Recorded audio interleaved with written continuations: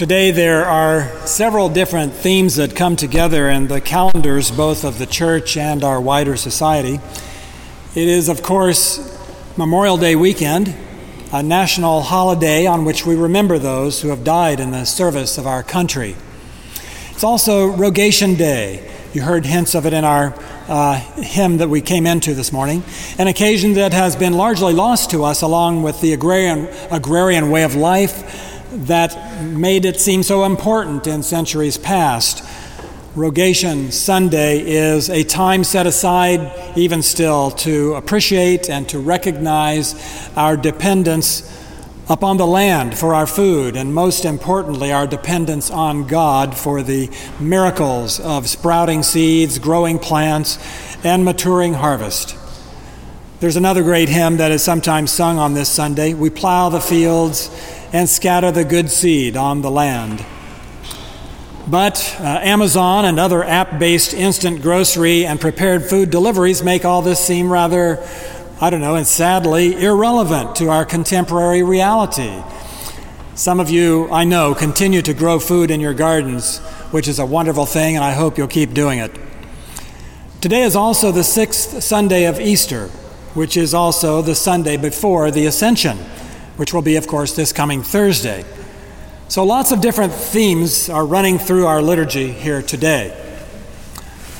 Now, I remember the occasion some time ago when I stood, as I often have over the past 30 years, at the graveside of a World War II veteran. And just after we had said the words of the committal service from the Book of Common Prayer, the military honor guard played taps, then began their solemn ritual of the folding of the American flag as we all watched in silence. And after it had been ceremoniously and very precisely folded, corners tucked perfectly, and the sides of the triangle traced and inspected with white-gloved hand, one of the sailors took the folded flag in his hands, made his way to the daughter of the deceased, walking in measured steps and turning at precise 90-degree angles, and then he placed the flag in her hands, saying, "On behalf of the President of the United States and the Secretary of the Navy, we present this flag to you as a token of our nation's gratitude." I see this ritual nearly every time I preside at the burial of a veteran. Many of you have, I'm sure, witnessed it as well. And it always reminds me of the solemn dignity and the highly ritualized actions of the honor guard at the tomb of the unknown soldier in Arlington, Virginia, which I first saw, I believe it was in 1966 when I was 11 years old. It made a lasting impression on me. I remember the silence, the precise, virtually mechanical movements, the highly ritualized actions, and the solemn, I would say almost religious intensity with which the soldiers, sailors, airmen, and Marines carried out their duty in honoring those who die in battle by honoring this unknown soldier. In the book of Acts, we hear not about a tomb of an unknown soldier, but about an altar to an unknown God.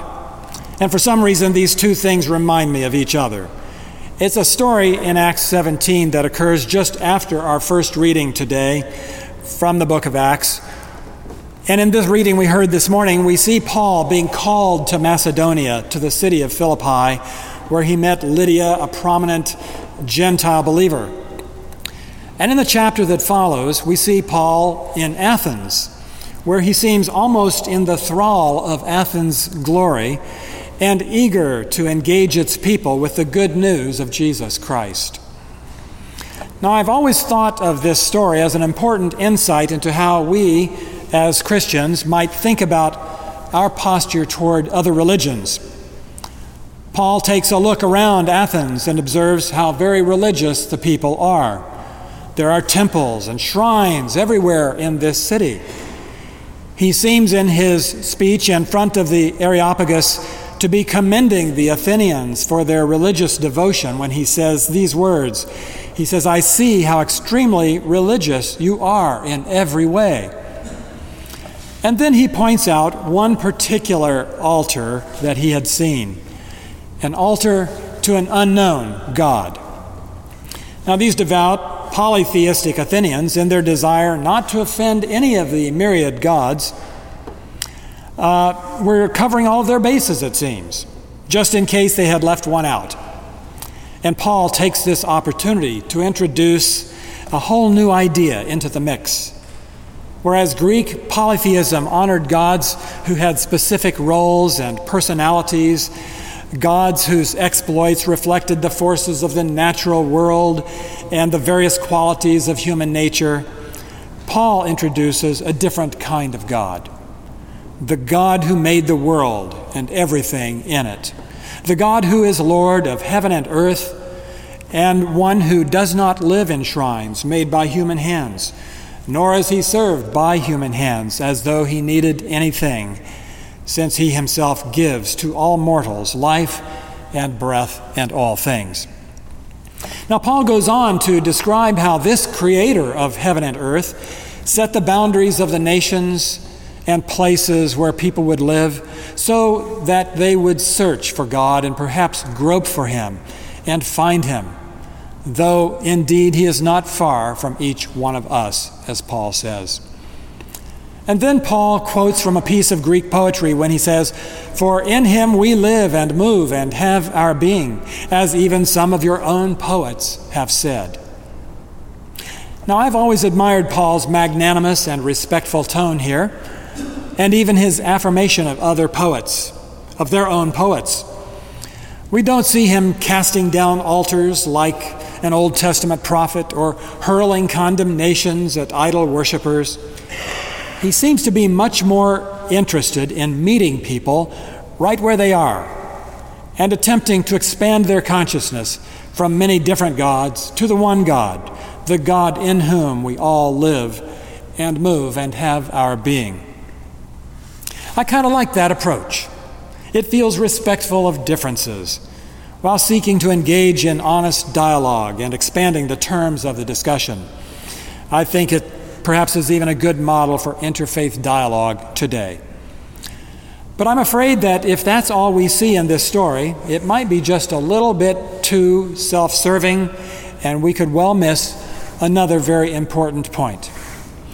After all, it's just a little too easy to see ourselves, along with Paul, as the bearers of the truth, the ones with the higher consciousness, revealing the superiority of our own religious faith to those caught in a world of allegiances to lesser gods. And so before we become quite so self-congratulatory, let's ask whether we too, yes, even we who call ourselves Christians, have fallen for some lesser gods. So let's ask ourselves some questions. To what or to whom do we owe our highest allegiances? What are the most important things in our lives? To what do we devote our energies and our resources? Have we set up other altars in our own lives? Altars to security, comfort, convenience, wealth, pleasure, prestige? Do we seek our own security or comfort or pleasure without consideration for how what we do and how we live affects others? Do we look to the things we can buy to give us meaning, or do we look to our abilities and accomplishments to give us security? Do we look to our nation or our social standing to give us meaning or a sense of identity? Are these the things in which we have put our trust? And yes, I ask myself these very same questions as much as I do anyone else, believe me. Altars to many gods, indeed. It's entirely possible that for the modern-day polytheist, the church can simply become our own altar to the unknown God, an insurance policy, if you will, just in case we haven't covered all of our bases with all those other gods we serve. Jesus says to one of his disciples in our gospel today, "Those who love me will keep my word." And what were Jesus' words? Love the Lord your God with all your heart, soul, mind, and strength, and your neighbor as yourself. He even went beyond that to say, love your enemies and pray for those who persecute you. Do not return evil for evil, but return good for evil. Bless those who curse you. Now, most of the time, it seems we prefer to worship at other altars than that one. As we observe this Memorial Day weekend, we continue to see U.S. soldiers and civilians being killed in foreign wars. Nearly 7,000 American troops have died just in Iraq and Afghanistan since 9/11, over twice as many people as were killed that day. And tens of thousands more have been maimed or traumatized and now suffer from physical and mental disabilities. That, of course, does not even begin to account for the hundreds of thousands, perhaps millions now, of Afghan and Iraqi civilians and military who have been killed or injured, lives taken or irreparably harmed. And there is still, after 18 years of war, no end in sight. Even some of those war's most ardent defenders are now resigned to the futility of these adventures and the inevitability of endless war. It seems we cannot help but wonder what the name of the unknown gods we worship might be. Power, domination, security, and how many lives we will be willing to sacrifice on the altars of these gods. As Christians, we are in great need of finding and using our voice on these issues, and that can be very difficult, I know. It's true that Christians have differed throughout the ages on the matter of whether and under what circumstances war can be justified.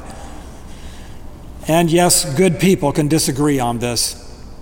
But that should not keep us from continuing the conversation and from searching our hearts and our minds for the will of God, not only in the abstract, but in the very specific situations we face today, whether in Yemen, Iran, or others that we will undoubtedly face in the future. Thomas Merton said that peace demands greater heroism than war. It demands greater fidelity to the truth and a much more perfect purity of conscience. When Paul invited the people of Athens to consider a God who is bigger than their lesser gods, he was inviting them to enter a new realm outside the parameters of our very human reality and our human instincts. Gods who simply reflect our own human propensities for violence or love or greed would not be enough. They cannot save us. But the God who made the world and everything in it can. And this is the God who has sought us out and wants to be in relationship with us. This is the God in whom we live and move and have our very being. This is the God revealed to us in Jesus the Christ, the one who overcame death itself, having offered himself willingly as a testimony against the violence of this world, the incarnate one, revealing once and for all the God who is with us and in us. Those who love me, Jesus said, will keep my word. And I have said these things to you while I am still with you, he says, but the Advocate, the Holy Spirit, whom the Father will send in my name, will teach you everything and remind you of all that I have said to you. Peace I leave with you, he said. My peace I give to you. I do not give to you as the world gives.